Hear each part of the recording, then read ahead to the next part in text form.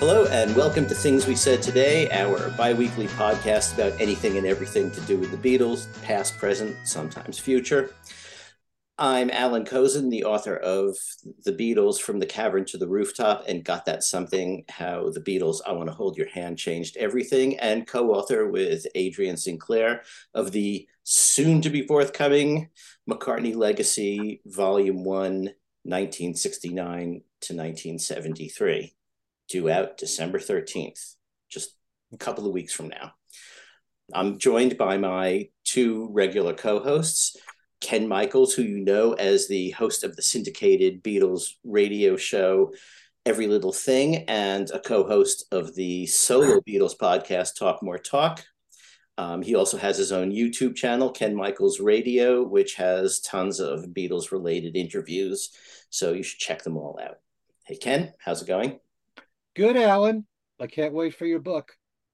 I can't wait for it either. I have not seen a physical copy yet. You're kidding me. No. And Darren DeVivo, a DJ at WFUV FM 90.7 in the New York area. He's been there since 1984, February 1984. If you're not in the vicinity of New York, you can hear him and everything else at WFUV at WFUV.org. Hello, Darren. Hello, Alan. Hello, Ken. Hello, everyone. So today is the 21st anniversary, as we record this, of George Harrison's passing. And so our show today, what we've decided to do is each do a 2 CD set of the best, or however we each may want to describe it, of George Harrison. And we will get to our sequences in a few minutes. But first, we have the news from Ken. Ken? All right. Thank you, Alan. Unfortunately, we start off the show with news about several major passings. First of all, we have Jeff Wandfor, who directed the Beatles anthology series. In 1997, Jeff won a Grammy Award for Best Music Video for the 8-part series, which chronicled the history of the band. He spent 5 years working on the project, and he said he found one of the challenges was to interweave interviews from John Lennon, considering the fact that he died in 1980. He's quoted as saying, "I hit on the idea of listening to his interviews that were done getting all the pertinent questions and answers to any year we were doing in the documentary, and then posed the exact same question to the other 3 Beatles. So it looked like the 4 of them were answering the same questions, which of course they were." End of quote there.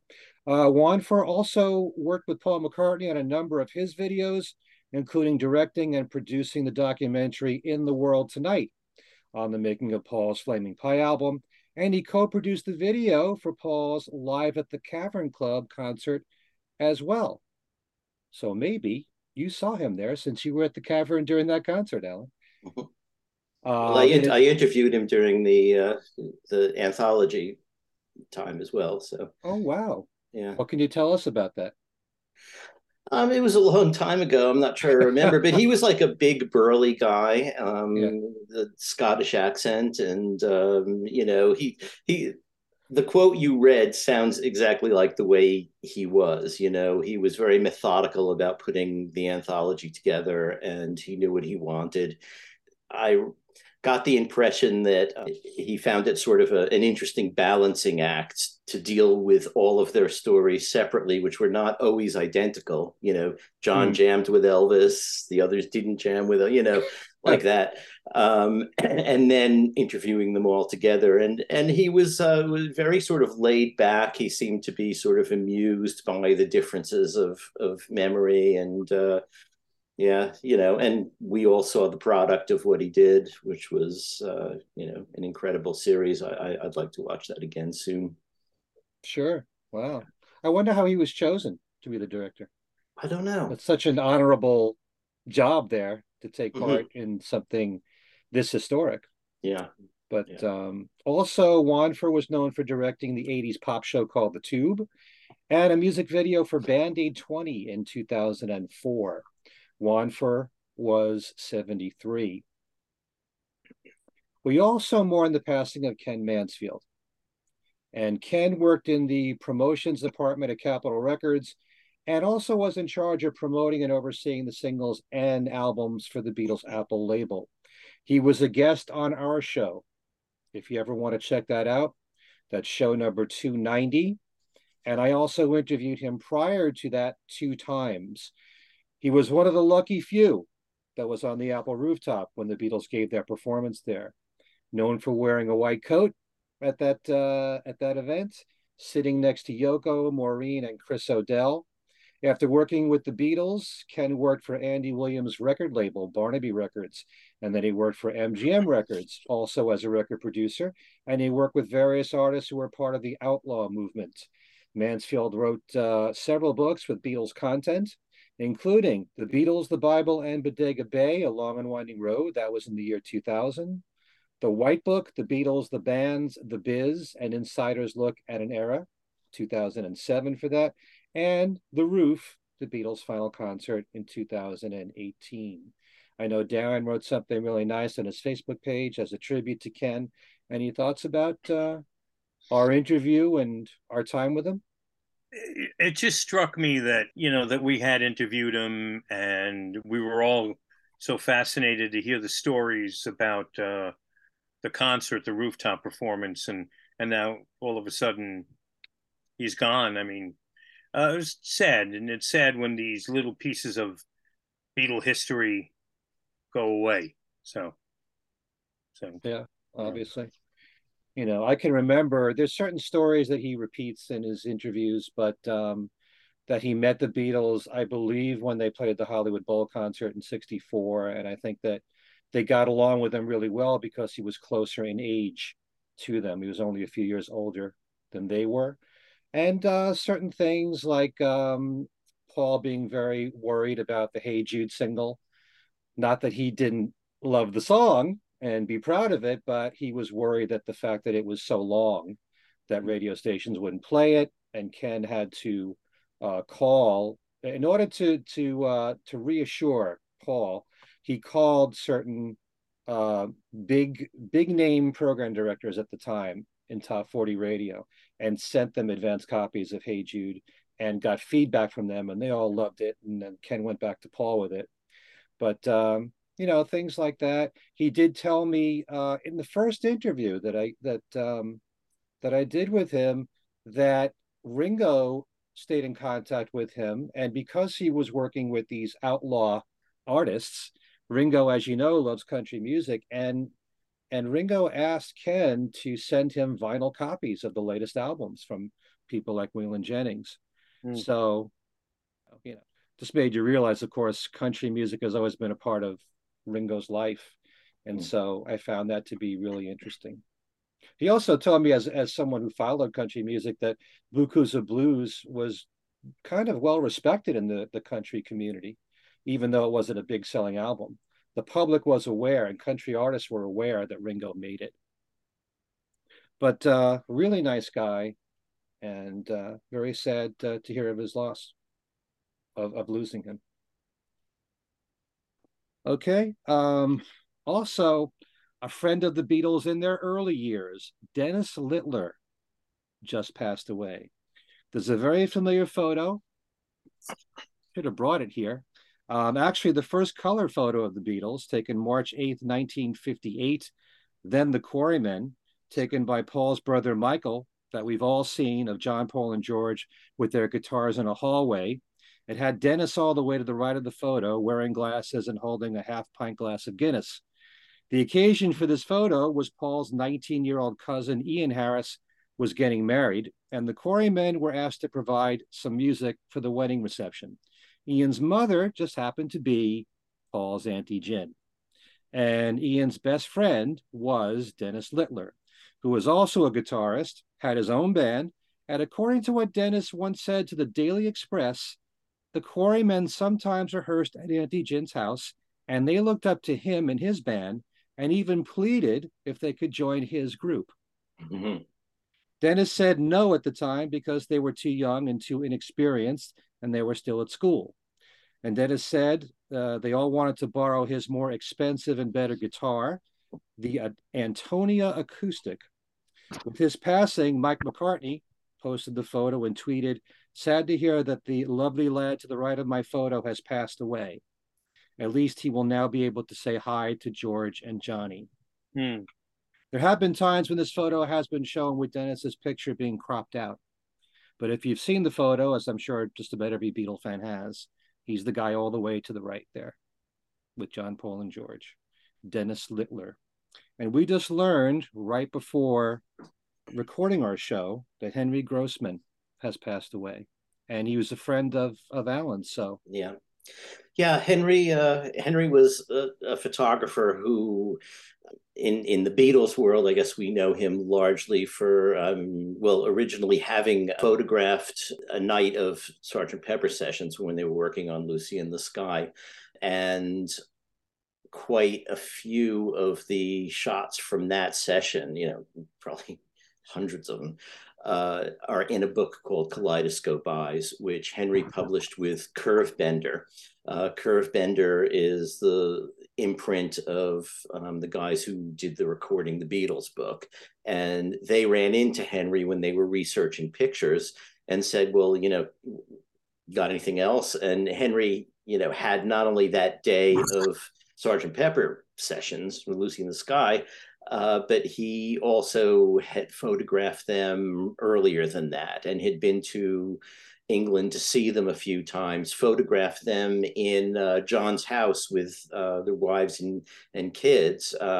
And generally speaking, Brian Epstein's feeling was that pictures like that shouldn't be published. But Henry showed them to him and he thought they were really charming. So he allowed those private pictures with Julian and just sort of at home to be published. Also, a lot of those pictures and a lot of his pictures that don't have to do with the Lucy sessions are in a book called Places I Remember, also published by Curve Bender.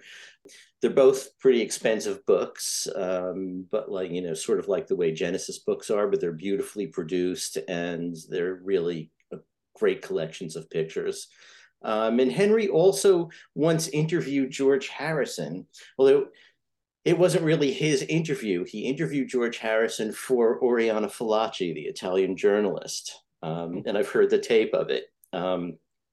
She sent the questions. I'm not sure why she couldn't do it herself, but she sent the questions. And because Henry and George knew each other, George, gave a very relaxed interview. A lot of it was about, Krishna consciousness and his religious philosophy. So Henry was, he was a really a lovely guy. And he started his career when he was in college and took a picture of a politician. It may have been Kennedy, I'm not sure.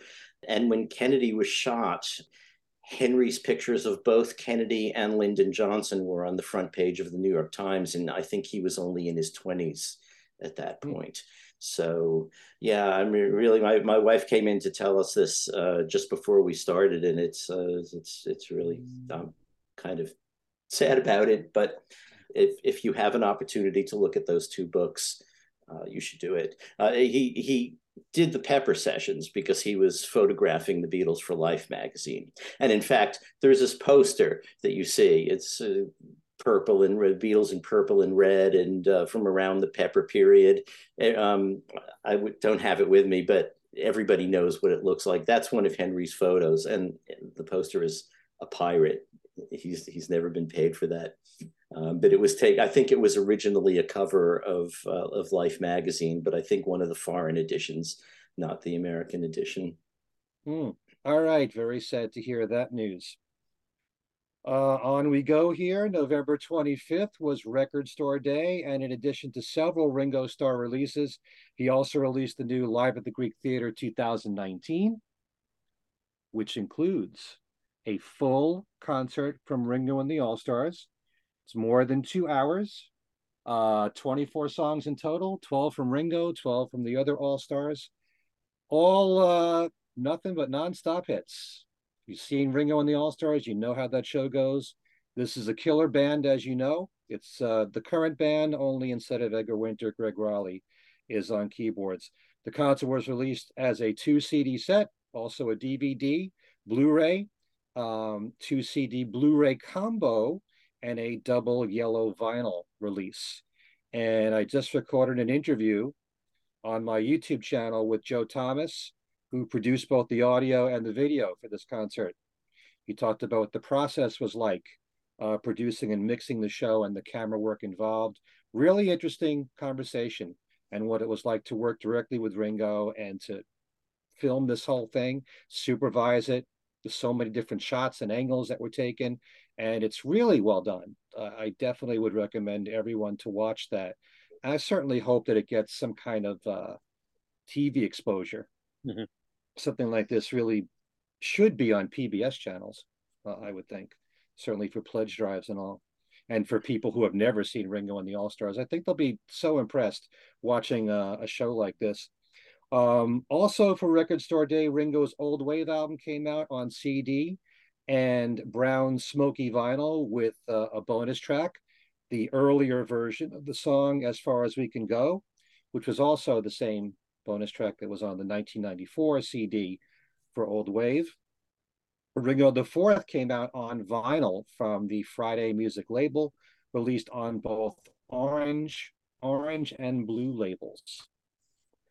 More for the collector, and in this case, this is a very good cause. Ringo Starr is now releasing original limited edition Peace and Love statuettes, which will be sold exclusively at Julien's auctions, with proceeds to benefit his charity, the Lotus Foundation, described as life-sized hand artworks of Ringo's iconic peace sign.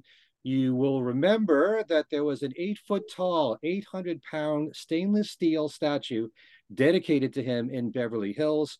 The new Peace and Love collection consists of 500 original numbered limited edition hand artworks.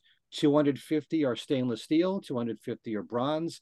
They are designed and signed by Ringo. They're all housed in a Ringo Peace and Love box, and it's accompanied by a certificate of authenticity.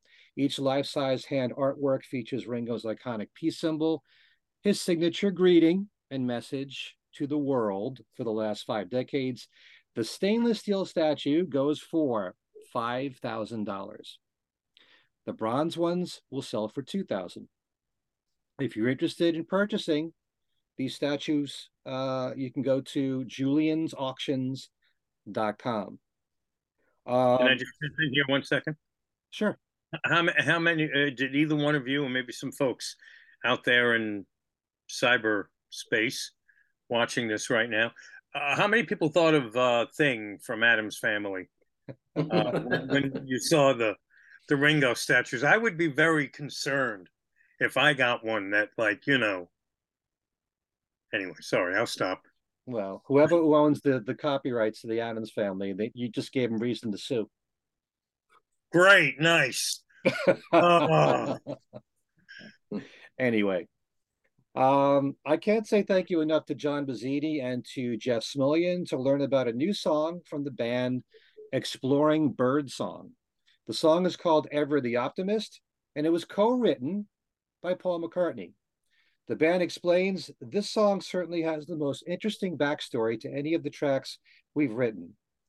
When in university back in 2018, Linz and Matt were given the opportunity to have a one-on-one songwriting session with Sir Paul McCartney. This is the song they took into the session and worked on with Sir Paul himself. It's by far the poppiest song on the record and was the catalyst for centering our songs around synths as well as soul piano parts. You can hear this song on YouTube. You will not see Paul's name listed as a songwriter. So evidently he just let them use his contribution and didn't care whether or not he got a credit. All right. What's the name of the band again? They're called Exploring Birdsong. They're supposed to be a progressive rock band. You listen to it and it doesn't sound like anything that has the hallmarks of a McCartney melody. You know, it's not like you'll hear it and you say, oh, that's definitely Paul there.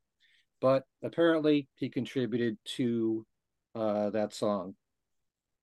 Also, we thank another one of our listeners, Tim Ottaway, to learn that a documentary has been made on the Toronto Rock and Roll Revival show, better known to many fans as Live Peace in Toronto, now to be called Revival 69, the concert that rocked the world.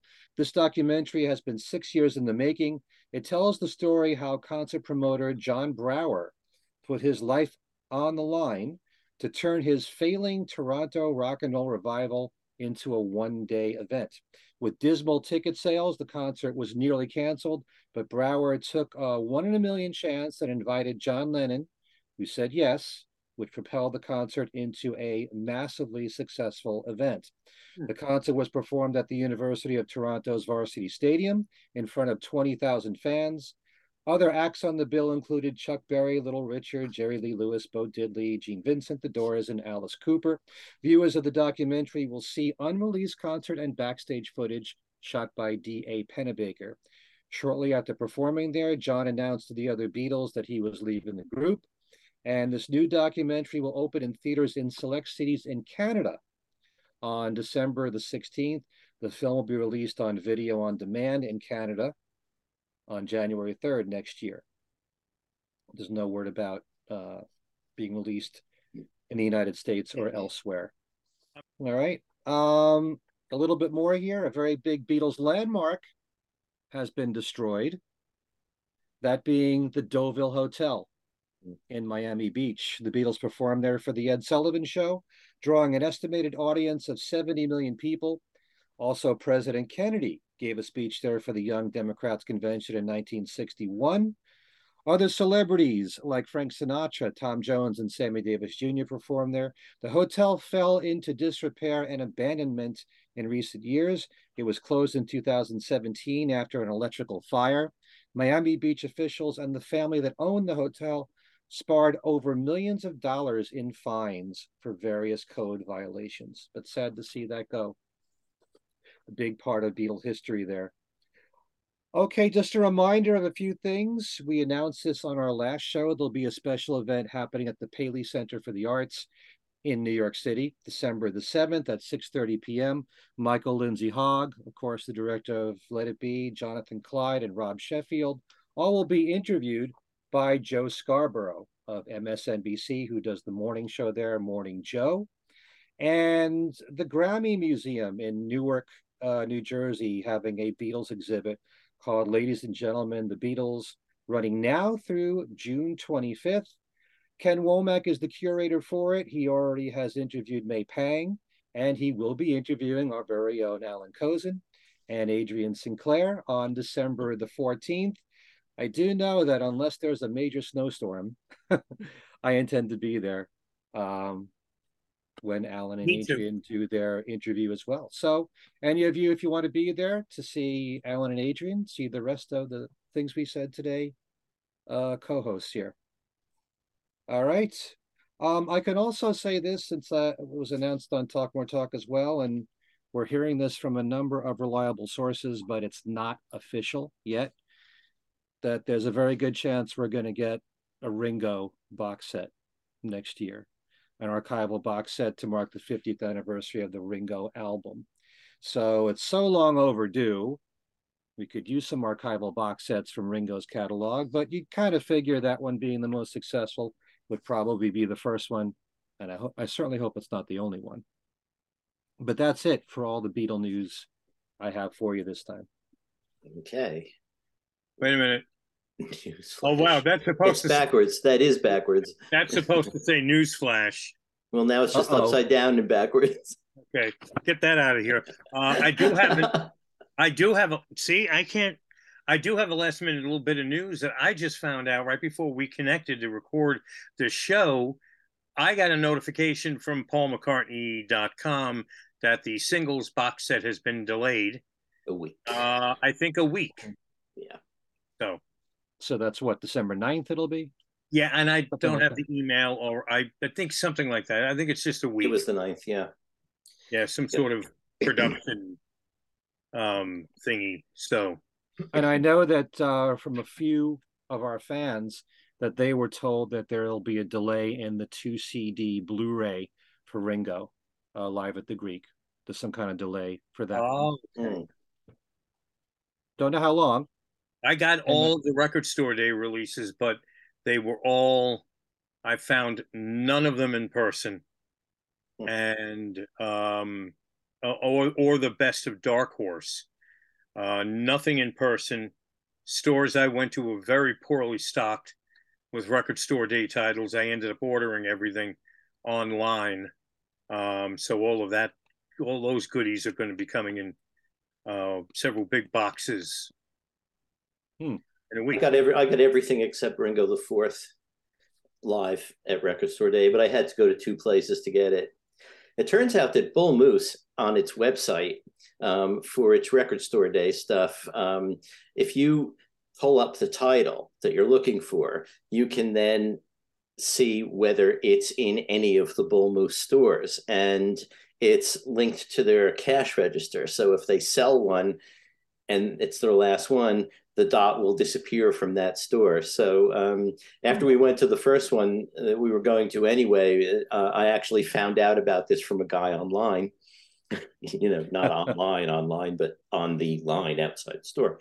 And I got Old Wave because they didn't have the Greek Theater there. I got Old Wave and Dark Horse, but I really wanted the Greek Theater. That was the main thing I wanted.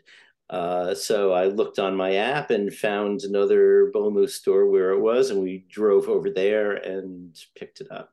So, I thought you were going to say just as soon as you pulled into the parking spot, the dot just... I was sitting there with the phone as we were parking, but yeah. I found my very quick, unrelated really to what we're talking to our show. I went to 2 different Newberry Comics in Westchester County, and they were both very poorly stocked, as I mentioned. And somebody had mentioned to me that some stores are starting to get concerned about getting stuck with stock that's not selling. And perhaps that could be why, I walked into Newberry Comics, the first store. I'm walking all around the store, and they're like, the Record Store Day stuff is here. And I'm like, that's it? Because there wasn't anything that I wanted, even non-Beatle related. And it was like, yeah, that's all we got.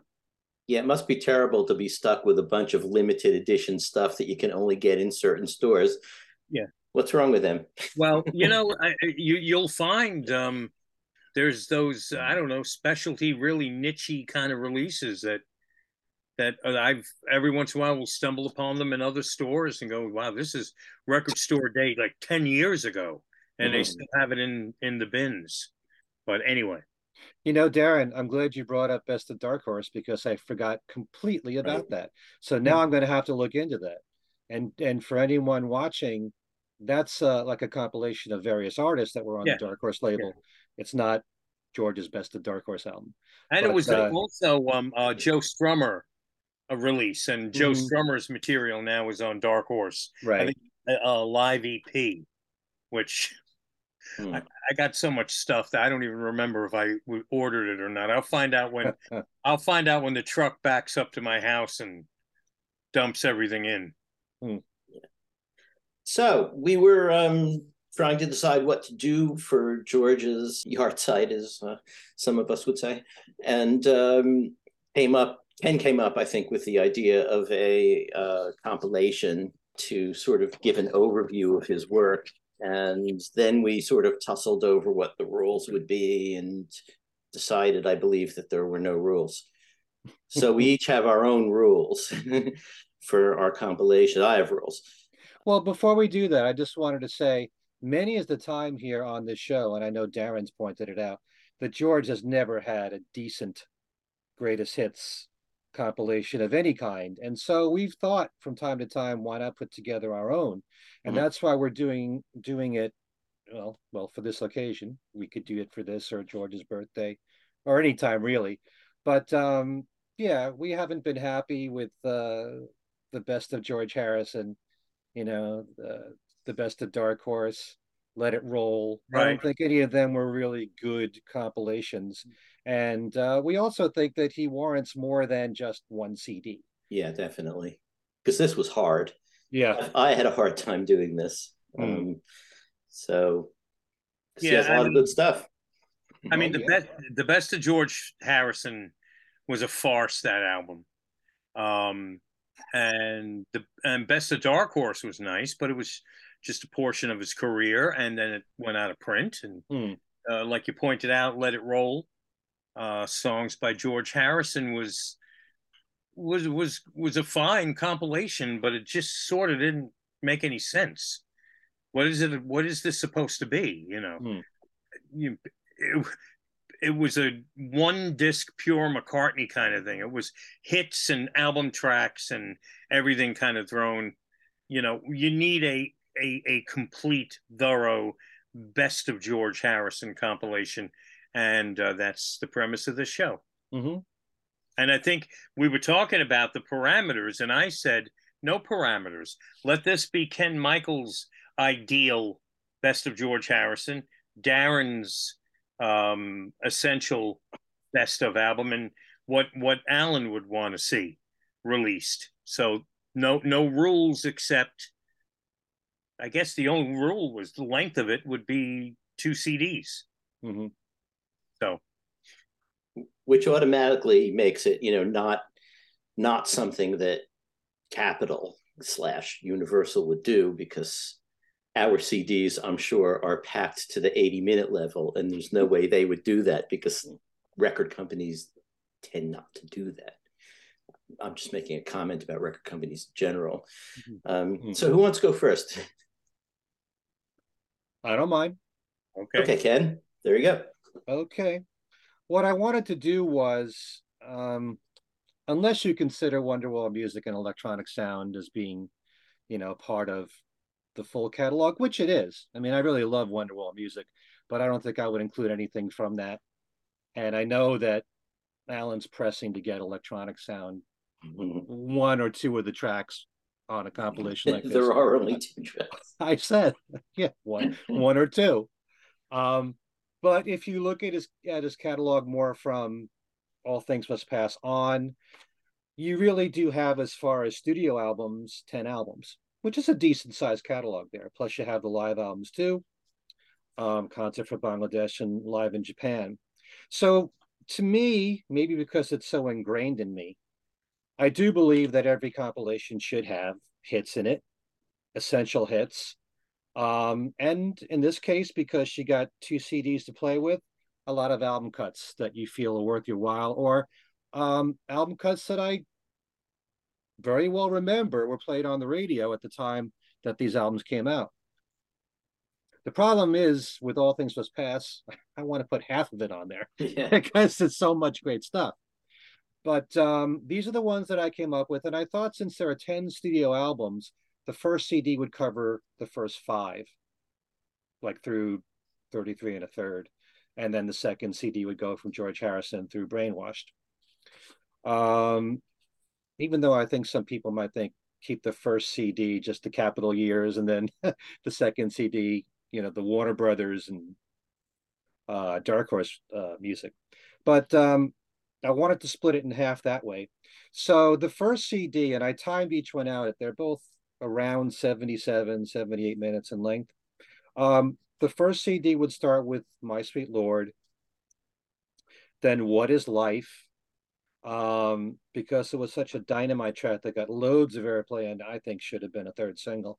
Waiting on You All, I think, should be on there. Beware of Darkness, I would put on there, because I think that's a song that really has been recognized of the album cuts on All Things Must Pass as a truly great song, and a lot of people covering it more these days. And I also put on Isn't It a Pity, version 1. I just think that's a classic right there. Then I included Bangladesh, but I thought, put the live version on there from the Concert for Bangladesh, because it's so rocking. And to me, I do love the studio version. I love the single version, love everything about it, but the live version is just, whenever I think of that song, I think of George closing the concert and the killer band that he had at the show. And for historic reasons, I thought the live version should be put on here. Then I've got from the Living in the Material World album, Give Me Love, Give Me Peace on Earth, obviously. Don't Let Me Wait Too Long, which really should have been a second single from the album.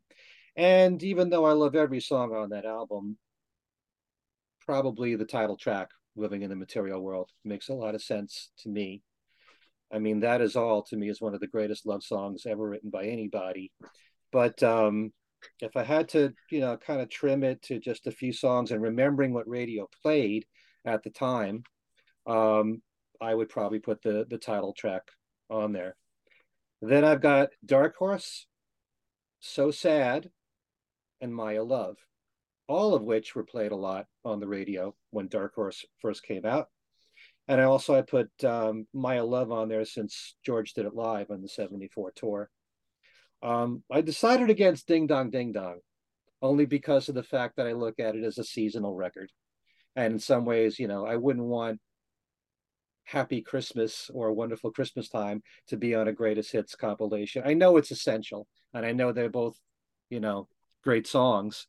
Uh, but if I'm putting on a compilation like this, I only kind of want to hear those songs when it's close to the end of the year anyway. So for that reason, I didn't put Ding Dong Ding Dong on there. Then I've got You, This Guitar Can't Keep From Crying. I had a tough time with Extra Texture because The Answers at the End is one of my favorite songs from him. But I just felt that with these other songs here, they deserve it maybe a little bit more. Um, I got Woman, Don't You Cry for Me, this song, True Love, and Cracker Box Palace. And that all completes the first disc. I think it's a great way to end with Cracker Box Palace. So that's CD number 1. And for the second disc, I've got Love Comes to Everyone, Blow Away, and Your Love Is Forever from the George Harrison album. Then I've got from Somewhere in England, Blood from a Clone. I know Alan will be happy to hear me say that. I know you like that song. Of course, All Those Years Ago has to be on there. And I put Faster because I do think it's a great song and was released as a single too. Then we've got Wake Up My Love, Mystical One, Dream Away. And I thought might be nice to fit right in between that and Cloud Nine to put Shanghai Surprise in there. Because even though I have a tough time watching the movie, I love that song. And I love the sound of George's vocals with Vicki Brown on there. And I really like the whole arrangement of the song. I love those few moments when George was getting into, Oriental music, like Breath Away from Heaven and, Shanghai Surprise. Then we move on to the Cloud Nine album. And I've got the title track to Cloud Nine, Got My Mind Set on You, When We Was Fab, This Is Love, and Devil's Radio. So it's very well represented there. 5 songs there. Then I've got Cheer Down, which I think is absolutely essential. It's one of my favorite from that period, and incredible slide guitar work from George.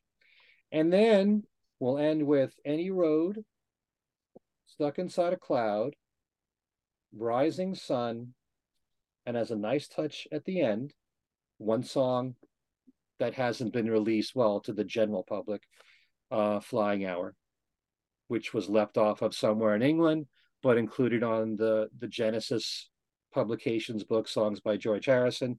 It's a song that really should have been included on Somewhere in England.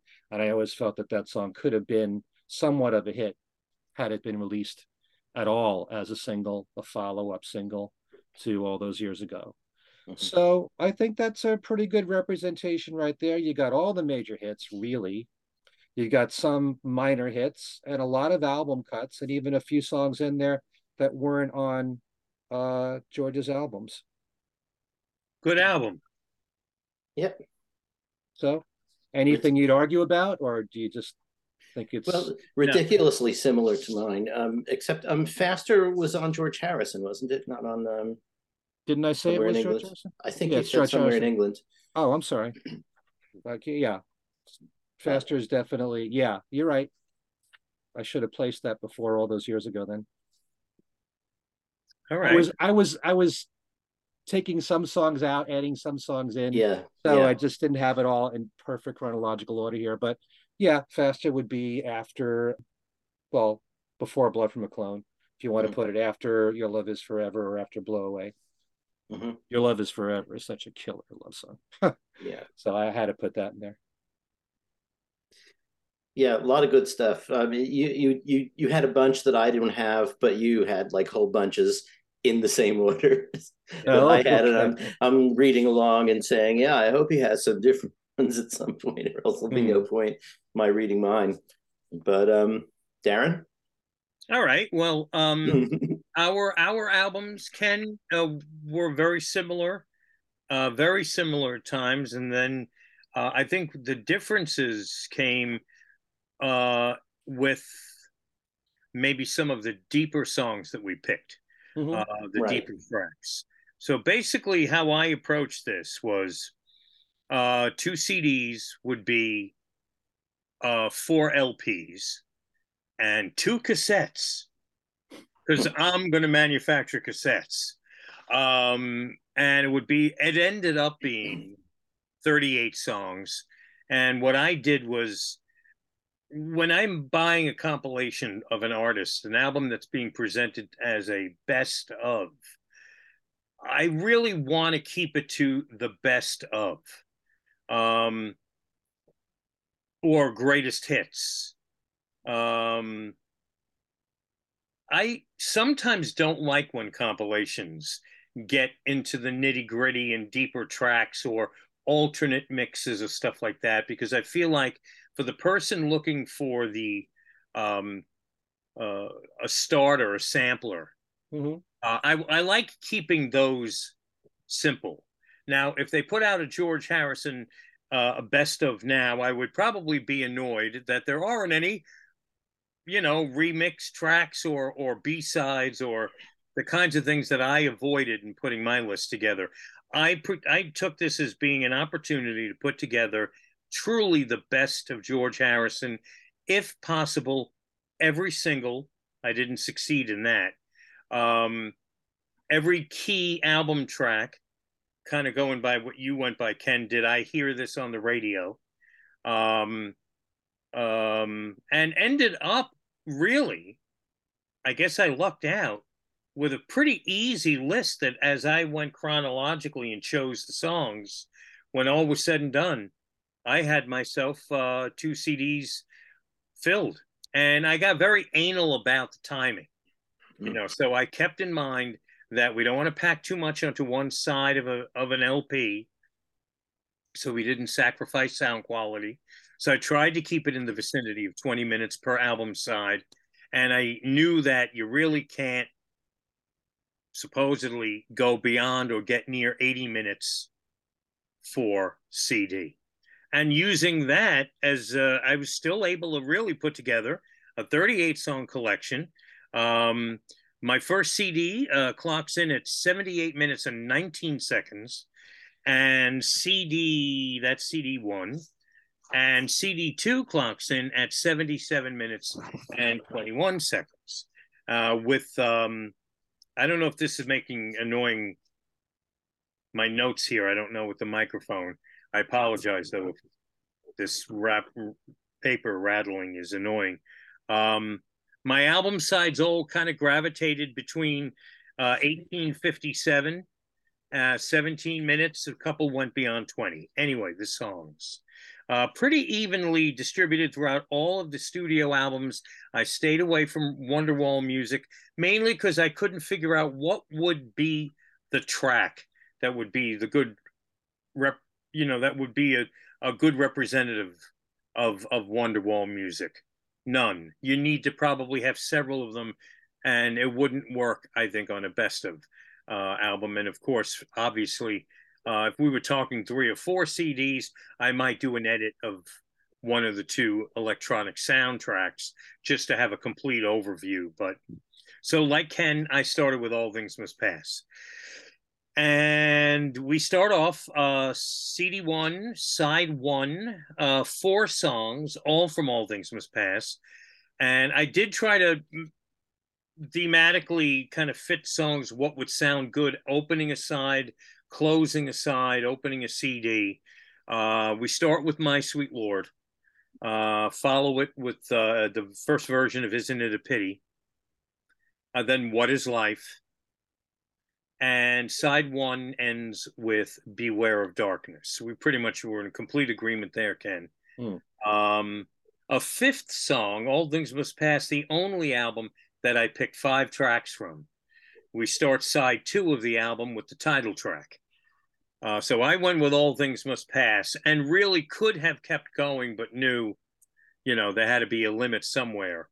So I stopped at that point, and then chronological order, the studio version of Bangladesh, simply because as a collector, I would want,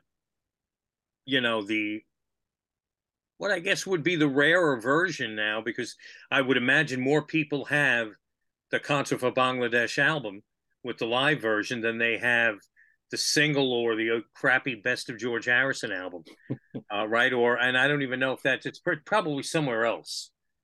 But I put the studio version of Bangladesh as the second song on side 2. And then we go to Living in the Material World. I wanted to put 4 songs from Living in the Material World, but that was the only kind of like compromise I had to make, was that I dropped the 4th tune. And so only 3 songs from Living in the Material World. The big hit, Give Me Love, Give Me Peace on Earth. The should have been a single, Don't Let Me Wait Too Long. Side 2 of the album ends with the title track, Living in the Material World, which I remember hearing on the radio, FM radio, a lot when that came out. So we're very close there, Ken, you and me, on my first record.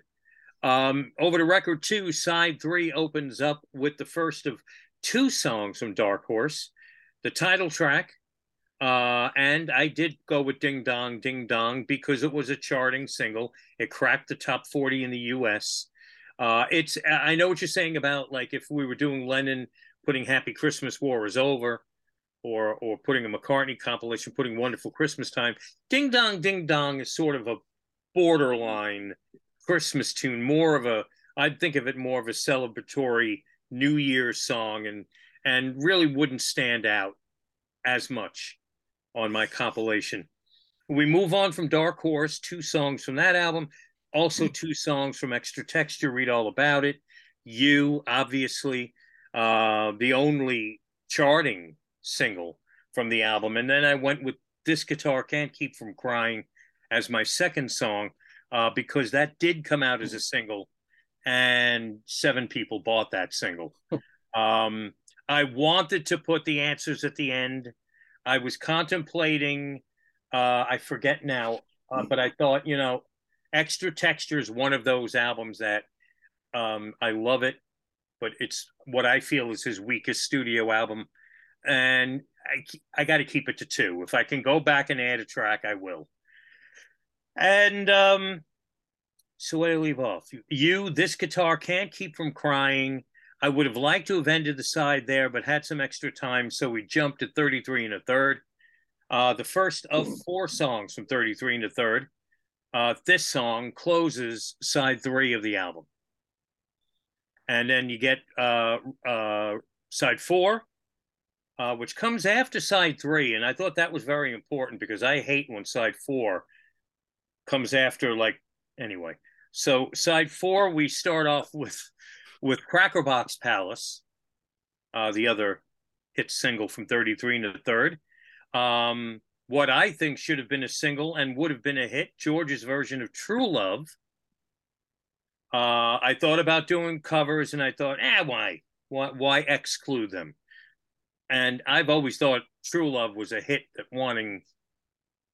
song that wanted to be a hit. And the 4th song from 33 1/3 is another one that I think should have been a single and a hit, Beautiful Girl.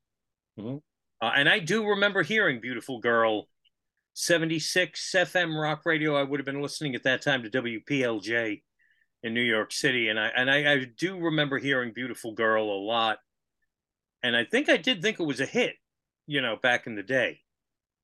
And then side 4 ends with 2 songs, the first of 2 songs from the George Harrison album. The first 2 of 4 songs from George Harrison, Blow Away, and then side 4 of my album. And disc 1 ends with Love Comes to Everyone. So that's CD 1. You joke about whether side 4 comes after side 3 or not, but I don't know if you remember back in the vinyl days, there were some companies that used to put out 2-disc sets that had sides 1 and 4 on one disc and 2 and 3 on the other, so that if you put it on a changer, you could. Yeah. Oh. I remember that. I remember that because, like, when I was really, really young, my dad's record collection really fascinated me, and musically it was all over the map, from Barbra Streisand albums and Frank Sinatra to Mantovani, a couple of Santana albums in there. He had a bunch of double albums, and I remember always understanding why they were done that way, because my dad would stack them 3 or 4. I'd get mad at him because I'd be like, Dad, you got to put them in order, all side 1s. But yeah, I was, somebody on Facebook about another album was wondering why that was done. And today it's a pain in the neck when you pull out an old double album. Because who uses a changer today? No one uses a changer. I mean, now we know that's the worst thing you could do for your records. Right. Stack them like that. And then they drop and spin on top of each other. So grinding the dirt into the one on the bottom. So that was CD 1, records 1 and 2, and cassette 1. Now we go to the second half of the album. CD 2, side 5, opening with Faster, which I think was a single, but not in the US, I don't think. I think it was like a 12-inch or something. No, it was a single in Europe, I think. Yeah. And Faster was my favorite song from George Harrison when the album first came out. So Faster opens side 5, and then If You Believe is the 4th and final song off the George Harrison album. That's another one that I think has single written all over it, but if it did come out as a single, it came out in some obscure country. Not that I know. I don't think it did. And then side 5 will wrap up with the 3 songs I chose from Somewhere in England, an album that I was willing to drop to 2 songs, but all those years ago, of course, has to be there. Teardrops, which was the 2nd single from the album.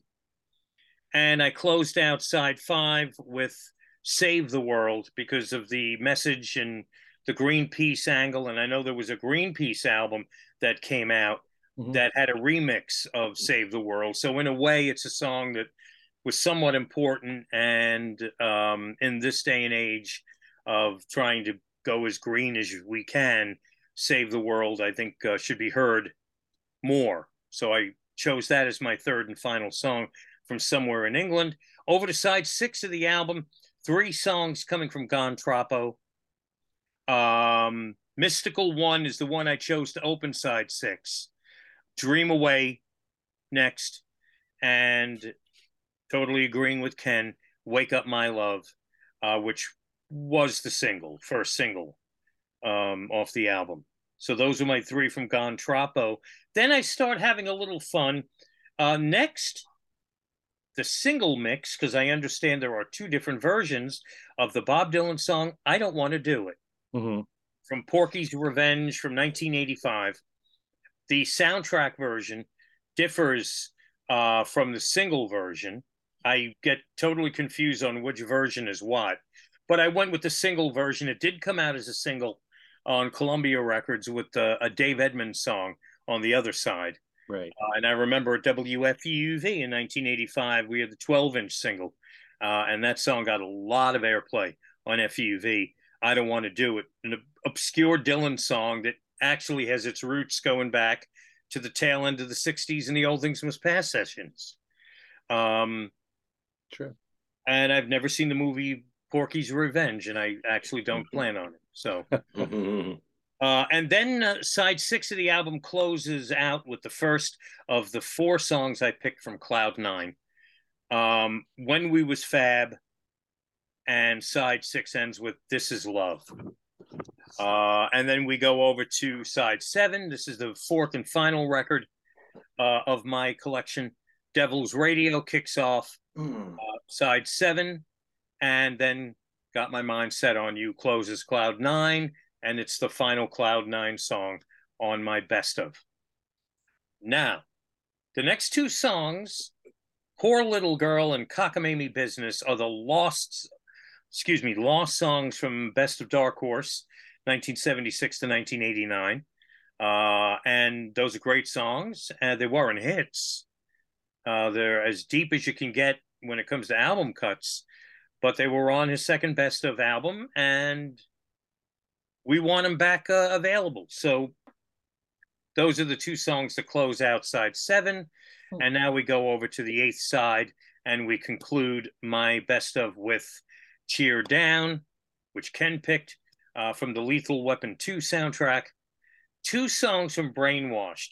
My only problem with Brainwashed has always been I find it very sad to listen to, knowing that George was dying when a lot of the album, or at least a good portion of the album, was recorded and came out after his passing.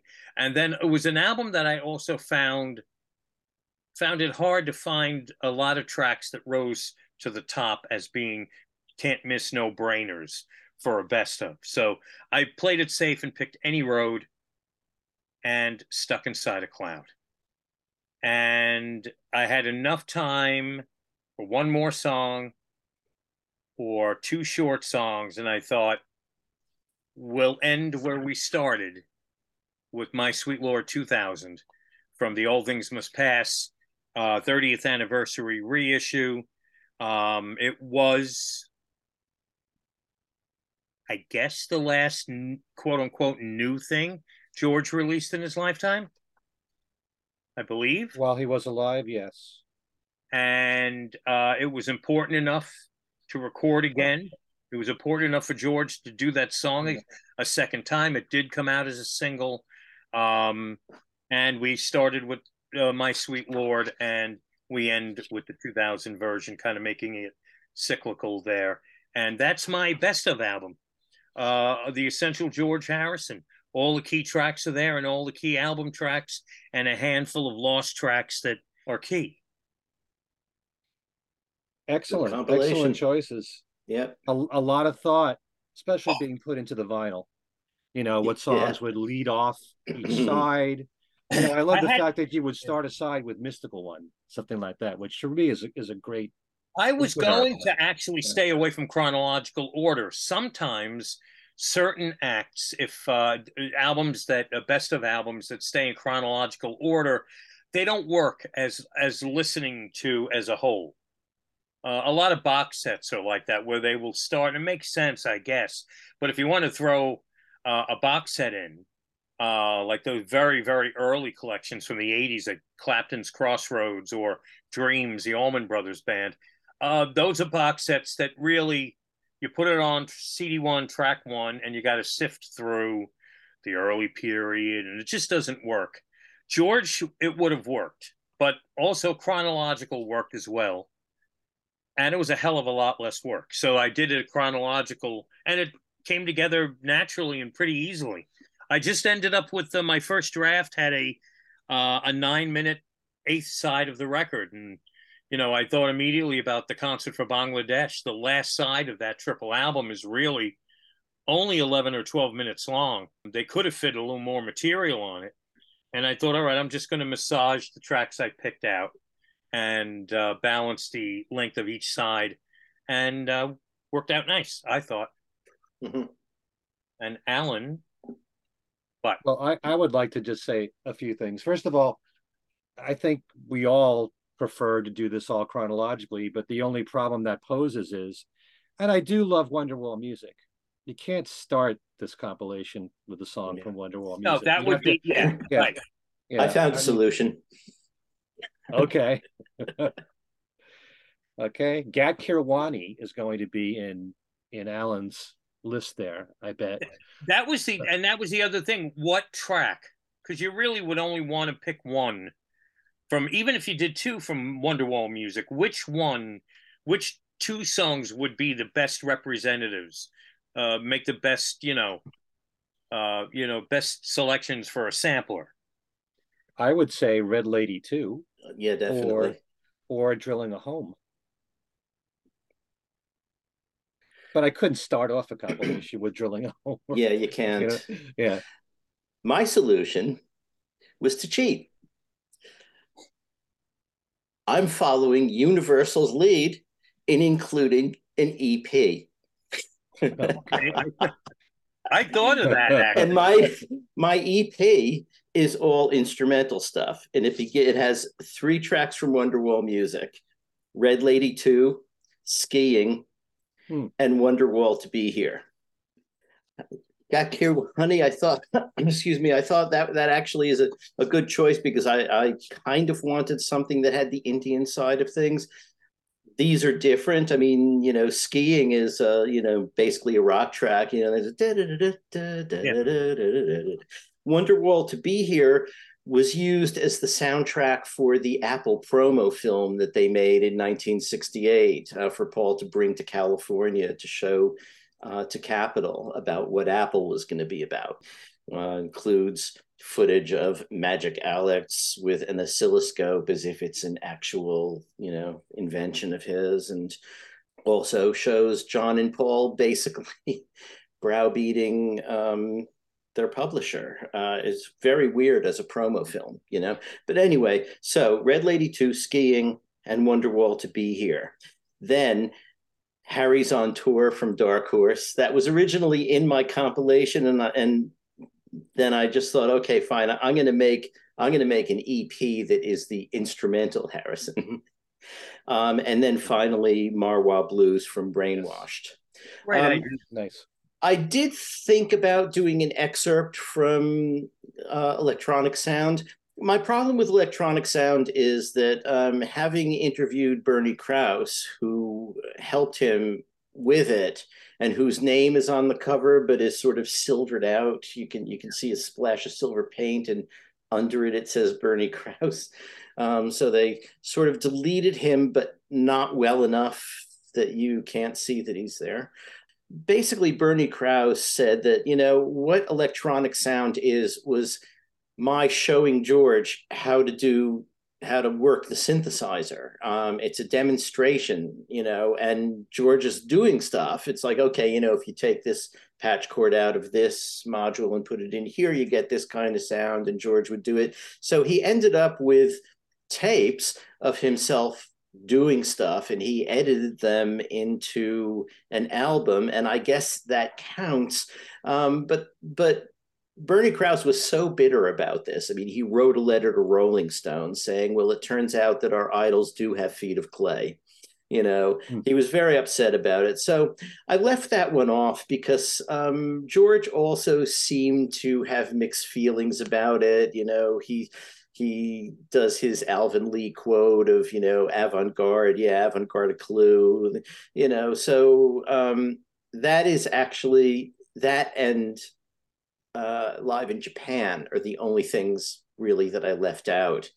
And Live in Japan, the problem sort of was I looked for something I could have from there, but it was basically all Beatles stuff or old George stuff. And whereas Bangladesh is pretty close to the release of All Things Must Pass, this was more of a retrospective concert, and it just, unless I wanted to put Piggies or something on after Cloud 9, if we're going chronologically, it just didn't seem to work.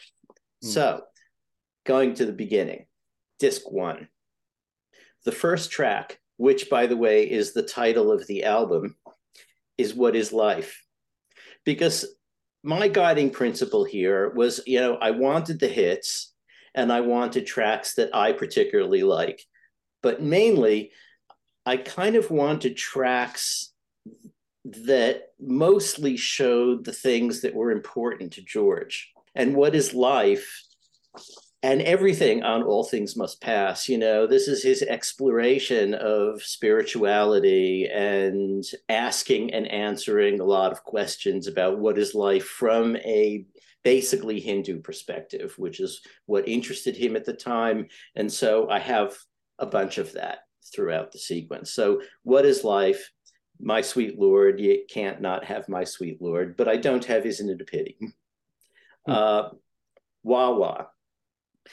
I included Wah Wah. We're already stepping away from the spiritual thing. And Wah Wah was the song that he wrote the day he quit the Beatles. Okay. So that is a significant track, in his biography in a way. So that's in there.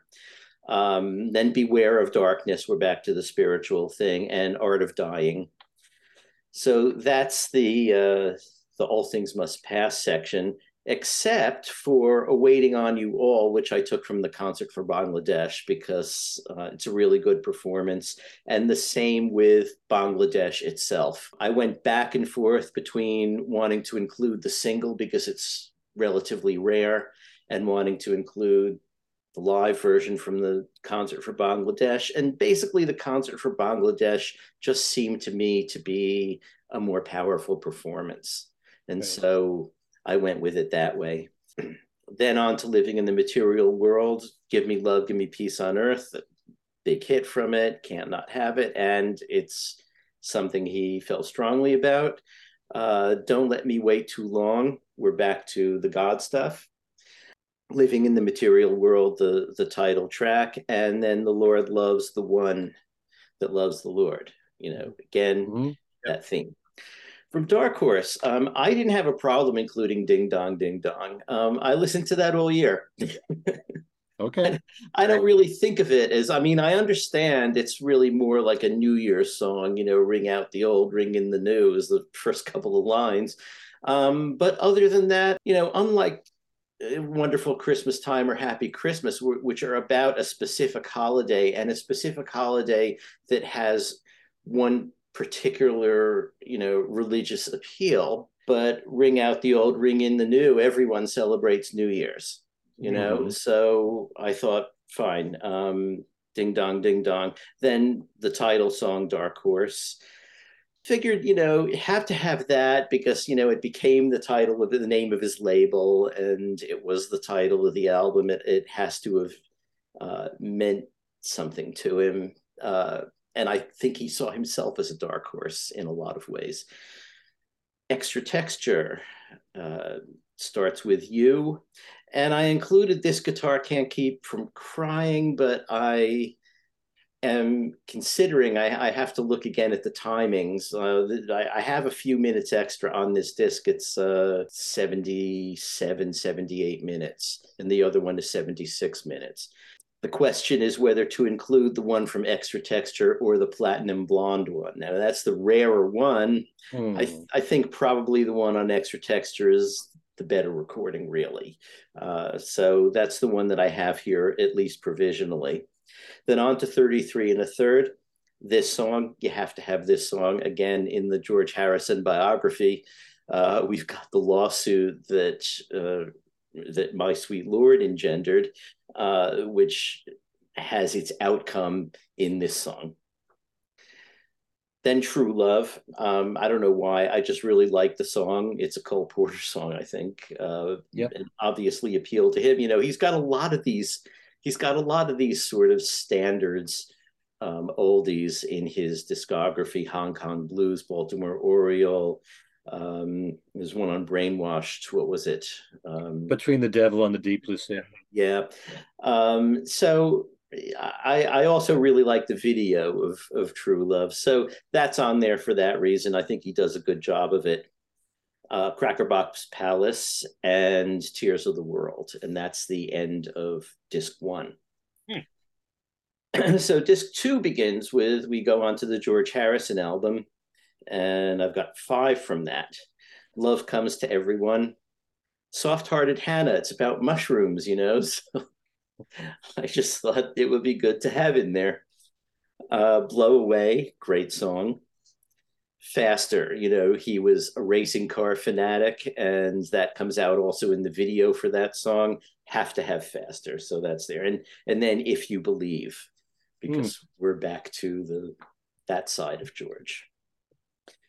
Somewhere in England. Don't have a lot from that. I have all those years ago. I didn't do Blood from a Clone. I tried to fit it, but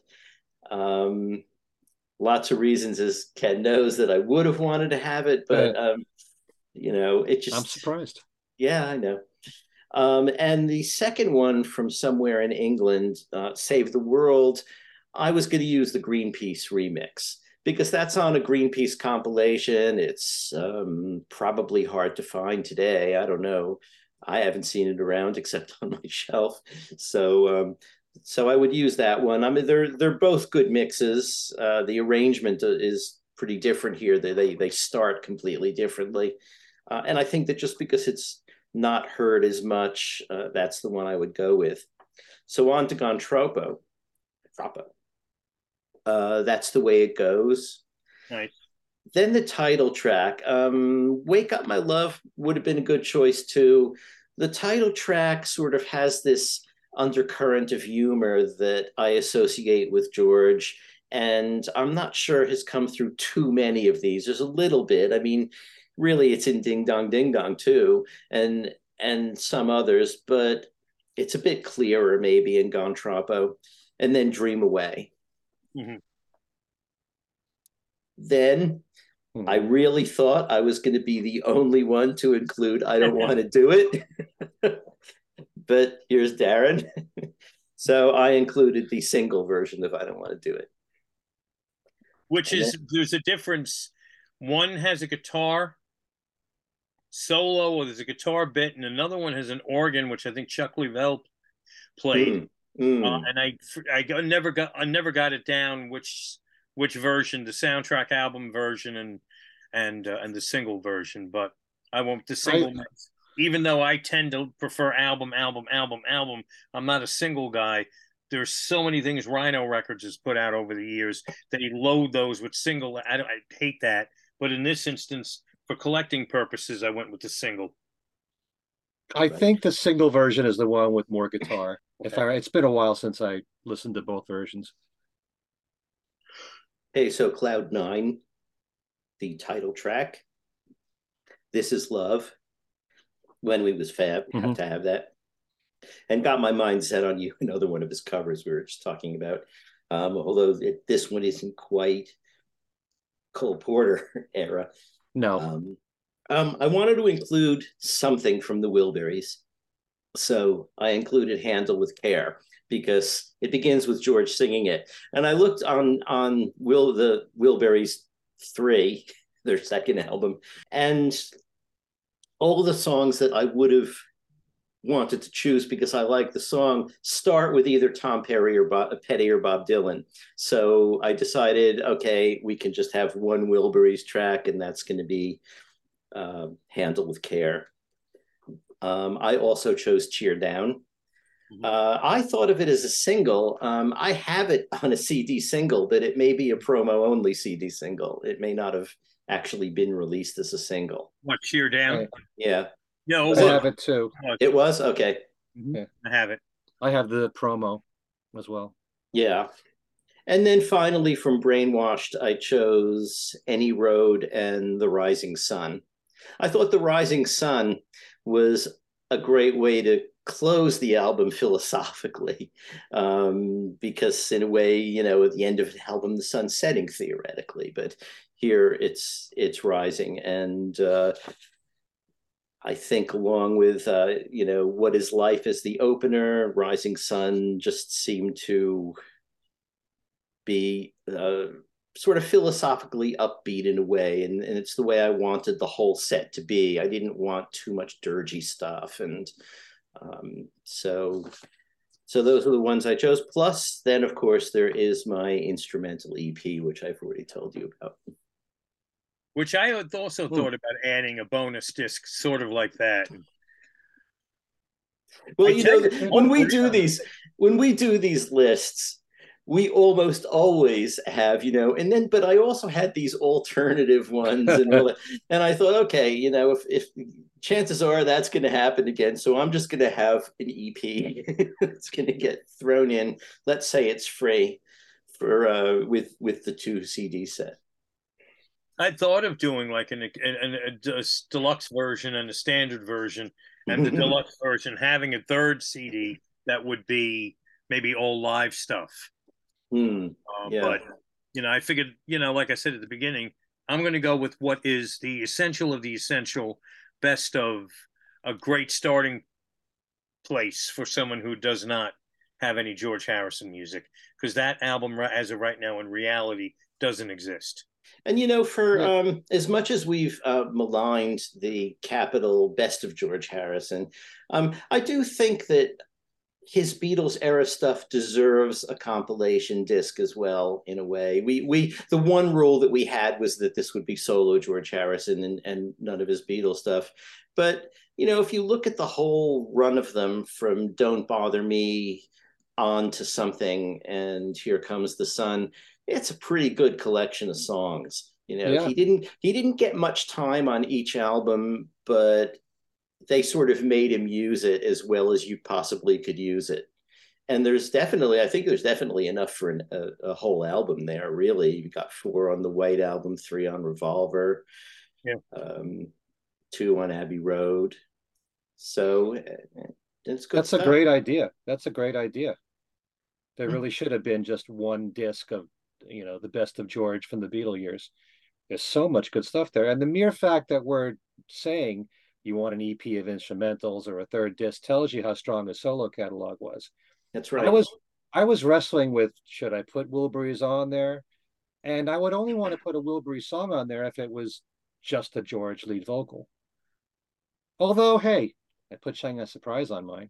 But yeah, I also thought if you're going to put Handle with Care on there, Heading for the Light would be a really good choice because it's mainly just George and Jeff Lynne. Right. It's not all the members sharing lead vocals or, yeah, but these are really interesting compilations that we put together. I don't know if I necessarily would put certain tracks on just because they're out of print, just to keep them in print, because something like Poor Little Girl and Cockamamie Business, believe me, I love those songs. I don't know if they would represent the best of, in my mind. But you have your own criteria for putting that stuff on. Same thing with I Don't Want to Do It. That was why I didn't include something like Miss O'Dell. Would have wanted to include Miss O'Dell because we all like Chris. It's about her. But it's not like up there among his really best stuff. And the same with I Don't Care Anymore, another B-side that never gets played. So a lot of people love Deep Blue. That's true. Yeah.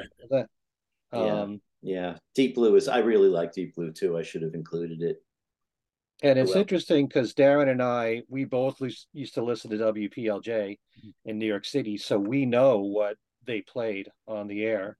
And certainly through 33 1/3, I don't think so much about the George Harrison album. They went into album cuts on George. They were formatted, actually, which we, now looking back, and PLJ, I think, was the first, at least New York City station, FM rock station, where they thought about formatting it and kind of pushing away the free format concept. And if I remember correctly, the album that really stands out is Wings at the Speed of Sound. And we talked about this. I remember it being maybe 4 or 5 songs from the album, but only those songs that got played in a rotation. Like they were singles. Yeah, you could, now I think back and I'm like, I could tell there was a plan there. Now knowing what I know today. Wings at the Speed of Sound, they played just about every song from the album. And WPLJ is just a very interesting station because it came around at a time when formats weren't specialized as they are now. And in the very beginning, what they called a rock station, they played a lot of stuff that wasn't what we would consider rock today. They played a lot of pop stuff. They played Barry Manilow on the station. They played a lot of R&B. They played Stevie Wonder and Marvin Gaye and the Isley Brothers and Earth, Wind and Fire, and all that was accepted on a rock station. Believe me, I used to listen I forgot that. religiously to that station. Yeah. So it's really what sold. It was in some ways close to top 40 in that respect, with all the variety that they had on the station. Um, you That know, and station got me into Al Stewart, and I don't think Al Stewart was getting. I don't know how much airtime he was getting, like on WNEW FM or whatever other rock station might have been around in the middle '70s. mhm. But I remember vividly they had him, Al Stewart, on the morning drive in the studio, and they would always use his description of what the song "Year of the Cat" was about and play it over the introduction of the song.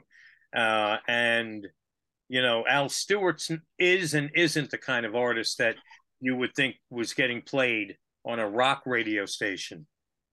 I Mhm. mean, yeah, but you know what I'm saying. He could go either way with that. Okay, so that is our tribute to George Harrison and our idea of what a great George Harrison 2 disc best of set would be, or 3 ideas with a lot of overlap.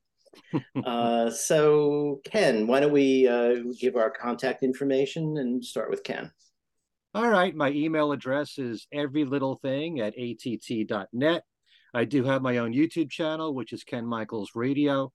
And as I said earlier, I just did an interview with Joe Thomas, who's the producer of Ringo Starr and his All-Star Band live at the Greek Theater, 2019. He did the audio and the video, talks all about that.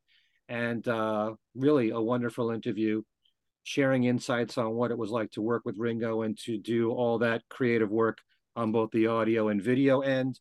My other podcast show, Talk More Talk, a solo Beatles video cast. We just did a show on Ringo's Old Wave album and did our own critique all these years later. And we're going to be doing a show in 2 weeks, which is going to be part our top 3, I think, highlights of the year. And we're going to review Ringo's Christmas album, which I think just hasn't gotten enough attention through all these years. I mean, it's great that we have Happy Christmas. It's great that we have Wonderful Christmas Time, and even the Christmas song from Paul. But Ringo's the only Beatle that commercially put out a Christmas album. Oh, wow. So we're going to be talking about that on the next Talk More Talk, which airs every other Monday night at 9 p.m. Eastern. So the next show will be December 12th, I believe. Monday night, 9 p.m. on our YouTube channel. So be sure to check that out and subscribe to that. There's always my website, kenmichaelsradio.com, which has weekly Beatles trivia where you can now win. I just mentioned it. This is the double CD of Ringo Starr and his All-Star Band live at the Greek Theater 2019. And I also just want to mention that I was on 2 other podcast shows talking about my love of radio, how I was brought up on radio, and how I wanted to pursue a career in radio, and also the Beatles. And I'm on a show called Call Me Mr. Broadstreet, which is hosted by Ed Crawford. He has his own YouTube channel with that name, Call Me Mr. Broadstreet. And Ed Rising has his podcast show, Pop-O-Matic Podcast, is what it's called. We also talk about my fascination with the charts, the music charts through the years, the singles and the albums. And on Ed Rising show, the Pop-O-Matic podcast, because we seem to love well-crafted pop, and I know that Ed is a big Partridge Family fan and David Cassidy fan. We have a discussion about the Partridge Family there. In fact, I didn't even ask a trivia question, which has a Partridge Family and Beatles connection. Should I throw it at you guys? Yeah. All right. Wes Farrell, who was the producer of the TV series and wrote many of the songs that the Partridge Family did, actually has a bit of Beatle history. Act Naturally? You're close. Wasn't he a co-writer of that? No. I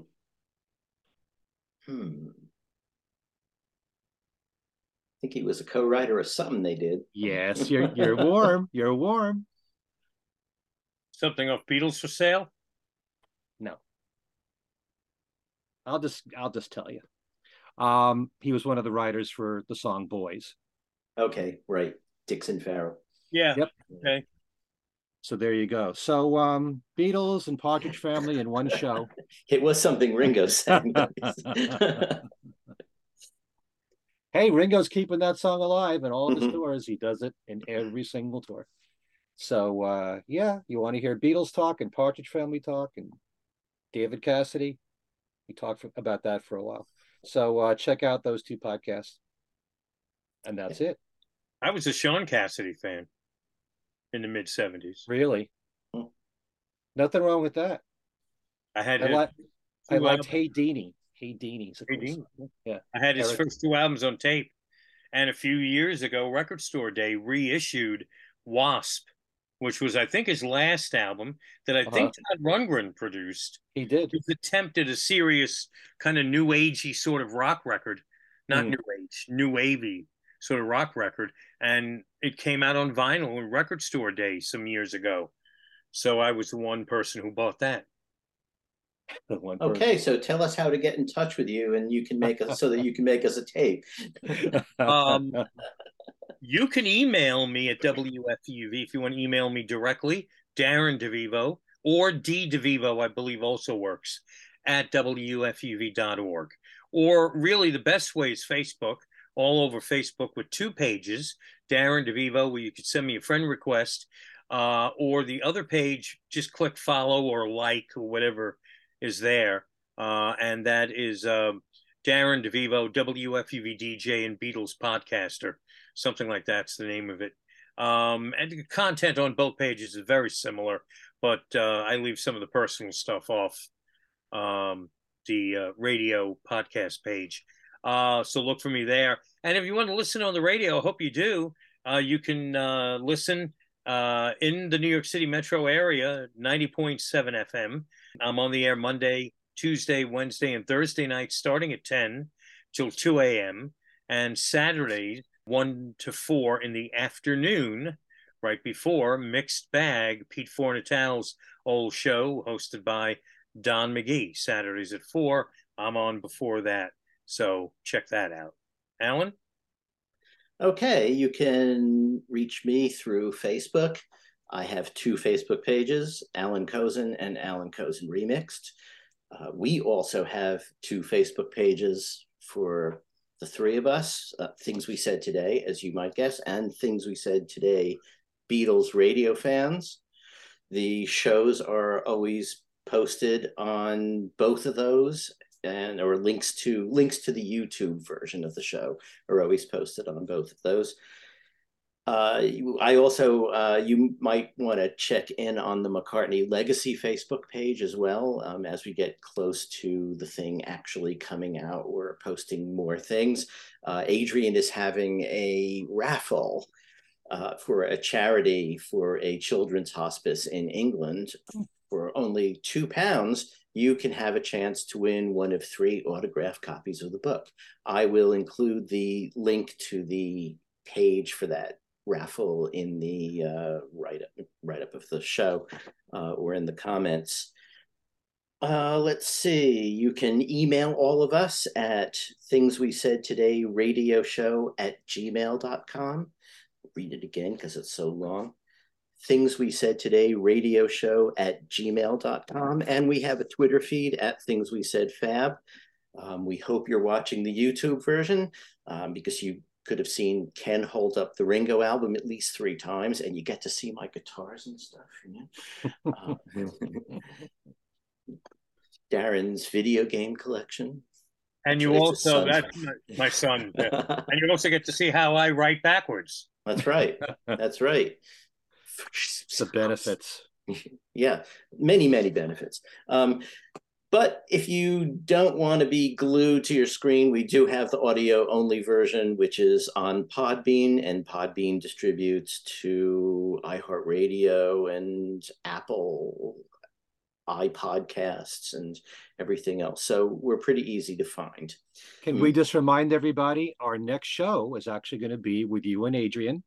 Okay. Talking about the McCartney Legacy. We're planning on recording it on December 8th, and hopefully it'll be out there on the 9th. Yep. That's true. So lots of information from that McCartney book, which I've been digging it. Oh, I'm glad to hear it. Yeah.